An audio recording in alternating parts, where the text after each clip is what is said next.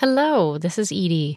Before we get started, I wanted to make sure you knew first how much we appreciate you, and that in honor of Teacher Appreciation Week, right now at Heinemann.com, you can get 15% off and free shipping on all Heinemann professional books. This offer runs until May 11th. Head on over after the episode. Some restrictions apply. See the website for details.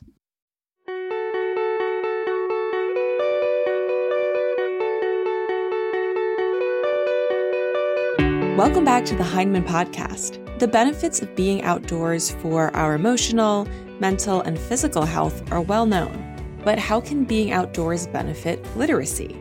This week, we're joined by Valerie Bung Jensen and Amy Ludwig Vanderwater as they talk about Valerie's new book, Literacy Moves Outdoors, Learning Approaches for Any Environment.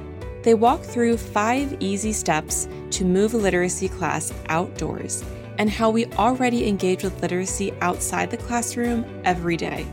As always, a transcript of this episode is available at blog.heinemann.com.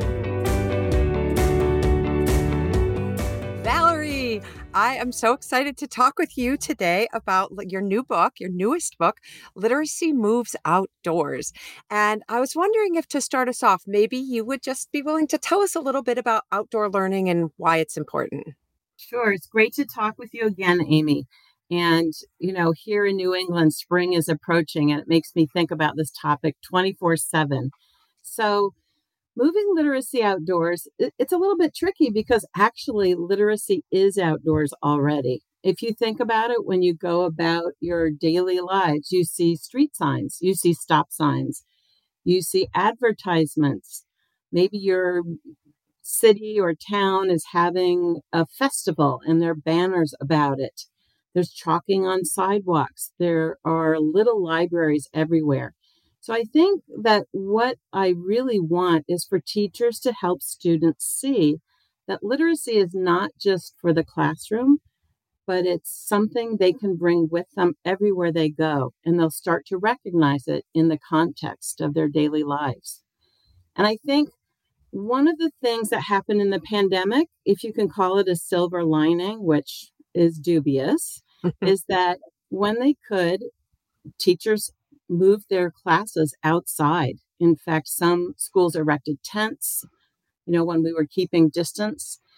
And at first, it was really tough to figure out how to do outside what we do so well inside.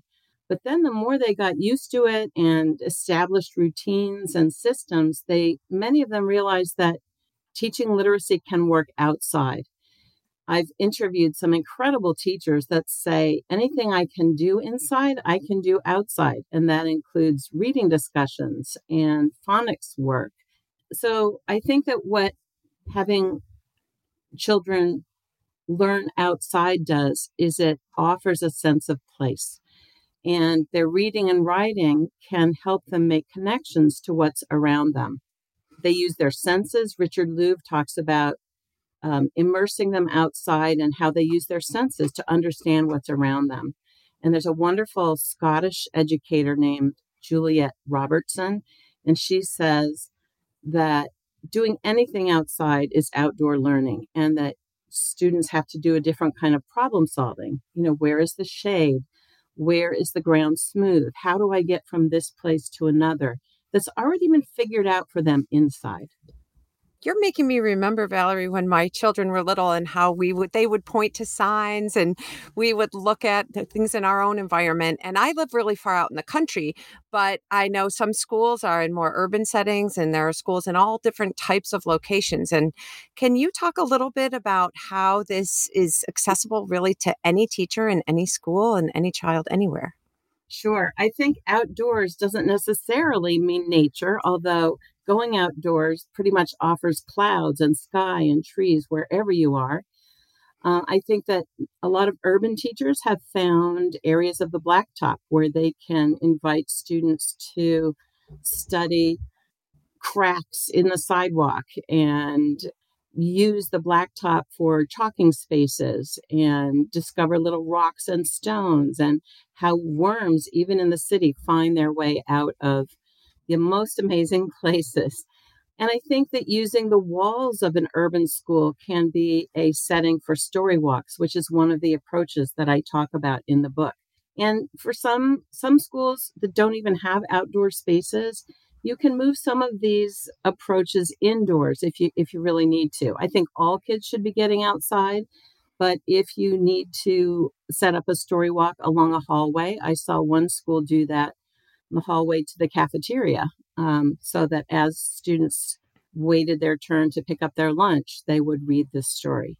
And I think then you can find partnerships, whether you are an urban school, a suburban school, or a rural school. I've seen schools partner with parks, the conservation organizations or city parks, and take walking field trips, or even invite conservation officers into their schools to talk about how trails are set up or what kind of signage or other kinds of pamphlets and things like that that the parks might use. There's one school that I was working with where the school ground in the city became a tree nursery for little seedlings and saplings. And the conservation officer came and worked with the students to grow these. And then the students wrote to various organizations that might want to receive these little sapling seedlings once they were able to be transplanted. And that involved literacy in the sense that they established signage for people to read about the nursery, and they wrote letters to various organizations asking whether they would like to receive some of these trees. You mentioned story walks and signage, and I know that your book really focuses on 5 approaches to bringing literacy outdoors. Would you be willing to just share a little bit about each of those 5? Absolutely. So I like to think of this book as offering lots of different ways in for teachers who'd like to move literacy outdoors. And some of them are really simple. In fact, the whole idea for the book came about when a friend who's a teacher said, sometimes it's such a beautiful day. I just want to get outside without any planning, but I want it to be worth our while. And I want it to help my students meet my literacy goals for them. I just like a grab and go backpack. So the first approach I just call grab and go, and it requires very little planning. And one of the teachers I spoke with said, it's a nice day. We grab some old towels that I've been collecting. I take our read aloud and we go outside. There, you've just moved literacy outdoors. But if you start to plan for that, you could create a backpack that has the book It Looked Like Spilt Milk, which is all about looking up at the clouds and seeing the different shapes they made. And if you bring chalk, or if you bring blue paper and white crayons, it can become a writing exercise as well, and an opportunity for students to be outdoors looking at nature, but then using their literacy tools to understand it in a different way. So some of the things are very simple, and I always, wherever I teach, I always look for someone who's a kindred spirit. And if I worked with you, Amy, and I had a backpack with cloud materials and books, and you had a backpack with Everybody Needs a Rock by Byrd Baylor and some little handheld lenses, we could swap out. So there we go. And every year, if you just add one, you're building your collection. So that's another way to grab and go. You also might think about setting things up so that it's easy to move outdoors, where each child has a bin and it has writing implements, something to sit on, anything that you might need when you're outside. And it just becomes part of your routine. Grab your bin, let's go outside. So grab and go is one of the approaches. Another approach is story walks, as you mentioned. These are becoming very popular around the country, around the world. They were developed by a librarian here in Vermont. And the idea is that you take apart a picture book and you post the pages an appropriate distance apart for your walker readers. And then you read the book, walking from page to page. And there are a lot of different ways to use these. You might have a book that connects to a space. For example, Mama Built a Little Nest is a great picture book that features different nests that birds make. This is the time of year where I live where we can kind of see the nests in the trees before all the leaves come out. And that would be a great story walk to help students connect to their place. Another kind of story walk might be related to your curriculum. If your school is studying pollinators, you might have a story walk about bees. Or you might choose a more universal theme about families going on a picnic. So those are different ways you can pick books. And as I said, you can put them along the wall of a school, or you could put them on a path if you had access to one. And then once students sort of are immersed in that genre of story walk, they can write their own. I've seen upper elementary students post poetry at the end of a poetry unit to share their work. Children can write their own stories. A class could write a story. And what that invites is students to think about audience, how to end each page so that it's like a cliffhanger where you want somebody to move on to the next one. So you can be practicing all the same literacy skills and develop mini lessons for story walks that you might do for other kinds of writing in your classroom. So let's see. The next one. What about word gardens? Well, here we go into word gardens. How to explain this, I would say if you're familiar with magnetic poetry, where you have little words on magnets and you move them around to make a sentence or a poem, you're familiar with the concept of word gardens. And what people have done is taken stones or rocks of any size and painted them or used chalk to write a word on each one. You know, if you have very deep pockets, you can even have a stone carver blast a word into it. But I've also helped schools use pieces of wood that have been sanded, and then kids can use marker on those or chalk or paint. And also even jar lids, saving jar lids and painting a background and then putting a word. And there's so many ways you can use these. There's a theory. Well, it's been around a long time called the theory of loose parts. And it's really about children moving things and having agency over what happens with objects or loose parts. And this is a literary interpretation. So students can create messages. They can write haiku in a word garden. If it rains and the chalk wears away, that's great. They get to choose new words or practice writing the same ones that were there before. So I've seen teachers use these as word walls for certain curriculum, all words about butterflies. I've seen other teachers use them for sight words. And then I've had the experience of seeing a school where the guidance counselor used these and asked fifth graders to think about words that would be good touchstones for the kinds of social interactions they would like to see at their school.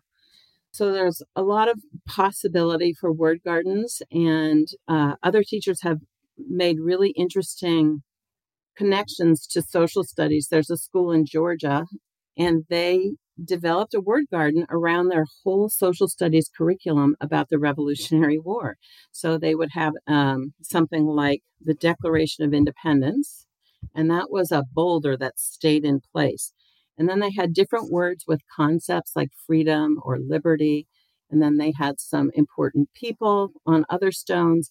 And students would move the stones around to show their understanding of the connection of the various events and concepts and people. And their teacher said that they were much more engaged with this kind of representation of what they knew than when they had to write it in an essay. Lots of ways to use word gardens.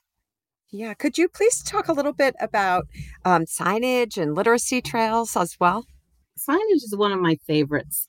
It's something we see all the time everywhere, and yet we rarely study it as a genre. And I think it's really powerful because it involves short text, it involves thinking about audience, and it involves using visual literacy like emojis, symbols, thumbnails, as well as writing in a very focused way. So I think that, first of all, signs are everywhere. They help us get about our world. We know when to stop at a stop sign. We know what the fruit is in the grocery store, all because of signage.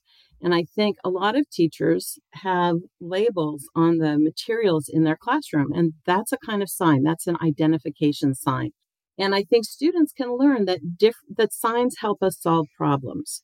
So if I'm wondering where to go and that's my problem, where do I go? A sign helps me figure that out.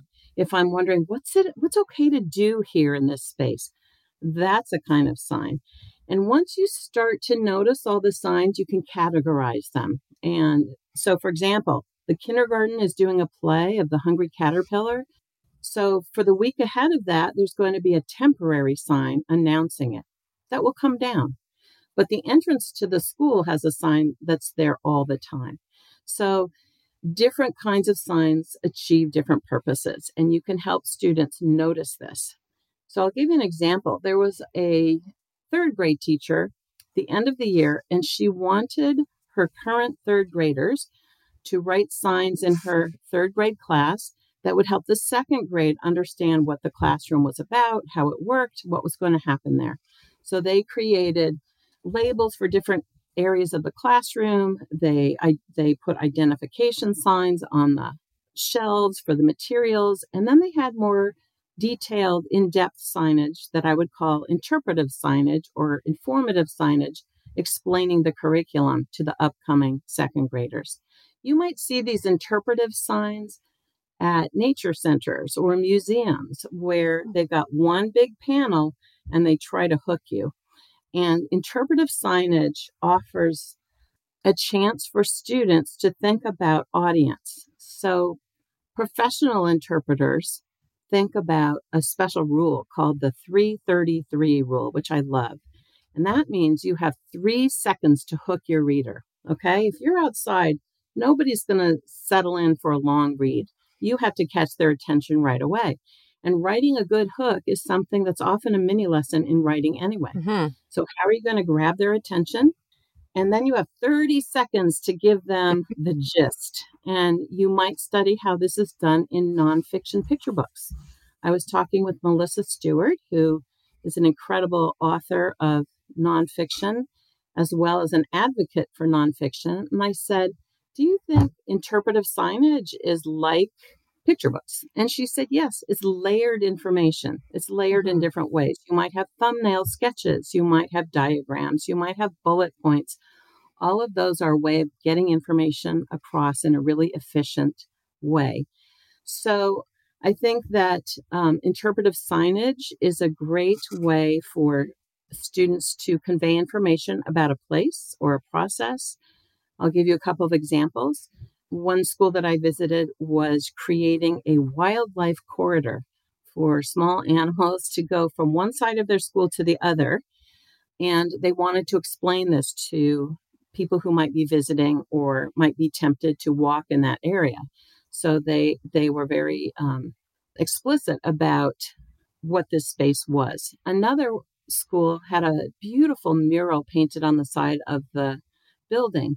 And the kids realized that when school was not in session or no one was around to explain the mural, visitors wouldn't know what it was about. So I think that interpretive signage offers a way for visitors to understand what's happening when no one else is there to explain it. Finally, you asked about literacy trails, and I had a lot of fun with this one. And I realized that I was looking at them in 2 different ways. And one was just sort of trails. I call them trails of application and practice. And that's just a way to get outside on a blacktop playground and create a trail that will help you practice something. So there's a first grade teacher who gives her kids chalk and has them set up a path with boxes or a hopscotch, and they practice sight words or they practice word patterns like ill or all. And so they'll write words using that pattern and they'll jump between them. So that's just being outside and practicing the same kinds of word patterns you would do inside. As she says, what I can do inside, I can do outside. And And yet she says when she comes back in, her kids feel refreshed, and it's given them the message that literacy can go with them wherever they are. And it also expands their repertoire of what they can do outside. Yeah, reading your book, Valerie, and hearing you speak right now, I also feel refreshed and delighted because what I so often I hear teachers and administrators talk about, oh, there's just not enough time and it's so hard to find time. And this is so true. I am in schools and I know this is true. But the way you write about this and talk about it, none of this feels extra. It feels like this is what we do. And now we're just doing it in a new place. And at the same time, I also find a magic in the fact you are, and all these teachers you've worked with are offering so many opportunities to get out from under technology in a way. Not that technology doesn't serve us, but it is not the only thing to serve us. And so for you and all the work in this book and all the work these teachers are doing presents, I don't know, would you just say a little bit more about none of these things like chalk and rocks and trees and blacktop are smart boards and iPads. It's a really different set of loose parts. Could you speak to that? Yeah, I mean, I think that every week we're learning more about technology and all of its potential. But I think that all of those items that you mentioned, the rocks, the twigs, the sticks, the chalk, the books outside, really keep students in the driver's seat and teachers too. I think all of these provide them with agency and choices. And at the same time, they're interacting and navigating the wind that they're feeling and the sunshine and the sense of being outdoors and deeply involved and engaged with all their senses in a way that technology doesn't yet allow. And it also involves movement and moving their whole bodies. And one other striking thing that teachers who were able to move outside during the pandemic told me is that once they came back inside, kids seemed more, to use the current language, more regulated, more calm, and more able to engage in whatever was next. I think that one of them said that reading and writing and doing a nature journal outside every day improved the other kinds of writing that they were doing inside about other topics, just because they started to observe and develop patterns of ways of looking at, for example, what was around their sit spot that they went to regularly, that they just started to expect changes and that they relied on their senses to notice those. So I think that those are all important. I think that we've given kids the message that literacy is inside and reading is inside and only for school. And when you go home, you can go on your screen. And so I think that this is one way to push that a little bit for all of us who are in schools. I think. Oh, sorry. No, go ahead. I think your book honors the wholeness of a child's experience, that it is more than consuming things that other people make to be a child, that we can experience, as you said, the wind and the feel of the grass under our feet. And in this way, while your book is about moving literacy outdoors, it also opens children and their adults up to really just the wonders of nature and of science. So at the same time, we're exploring so many things. For a teacher right now who might be thinking, I never have moved literacy outdoors. We always have literacy this certain way. Like, is there something or a couple quick things you could suggest that if I were listening to this on my drive to work, that today I could move literacy outdoors in this simple way, that without even a lot of materials or without having read the book? Sure. Well, I think one is obvious, the grab and go backpack. But you don't even have to go that far. You have your read aloud, hopefully a novel you're reading a chapter from every day, or even a really gripping nonfiction chapter book like All 13 about the Thai soccer team, or picture books that you're reading, depending on the age of your students. As long as the ground is dry, just go on outside and read them, read them a book. There you did it. You'd moved literacy outside, right? And then if you have a little more time, gather some clipboards or some chalk and head outside with the idea that you might practice the spelling words of the week, or you might have a piece of paper on the clipboard and have them notice 5 things about the trees that are around you. So there are a lot of ways that you can think about your reading and writing goals and just move them outside. Yeah, you're making me think, even as a person who likes to write a lot, I sometimes am not sure what to write about. And just going outside immediately fills me with new impressions and sights and sounds. And then the ideas are there, but they weren't at my desk, but they are outside. Is there anything that you would like to also say about this book that I haven't asked you that is important for a teacher to know or an administrator to know? Or even, I feel that many of these techniques and approaches you're talking about, parents could bring to their own children. I could read outdoors to my children as a mom. It's just so exciting to me. There's so much you can do outside. And, in the book, I write about joining a second grade team as they were trying to plan, and they were exhausted. It's been the pandemic. It's been a while. It's been a moment. And one of them was saying, just grab a book and go outside, just try one thing. And I think what I hope this book does is offers a lot of ways in for any teacher in any school to try one thing. And, it's a little bit like having a bunch of people at a pool or a river or a lake. Some people are going to dip their toes in. Some people are going to wade in up to their knees, and some people are going to plunge in, and it's all good. And I think that I'm just hoping that there's something for everyone, and it can happen over time. You try one thing this year, and then you start thinking in that way, and you start predicting and anticipating how you might add to it in the future. Our thanks to Valerie and Amy for their time today. You can order Valerie's new book, Literacy Moves Outdoors, at Heinemann.com. Learn more and read a transcript at blog.heinemann.com. Copyright Heinemann Publishing.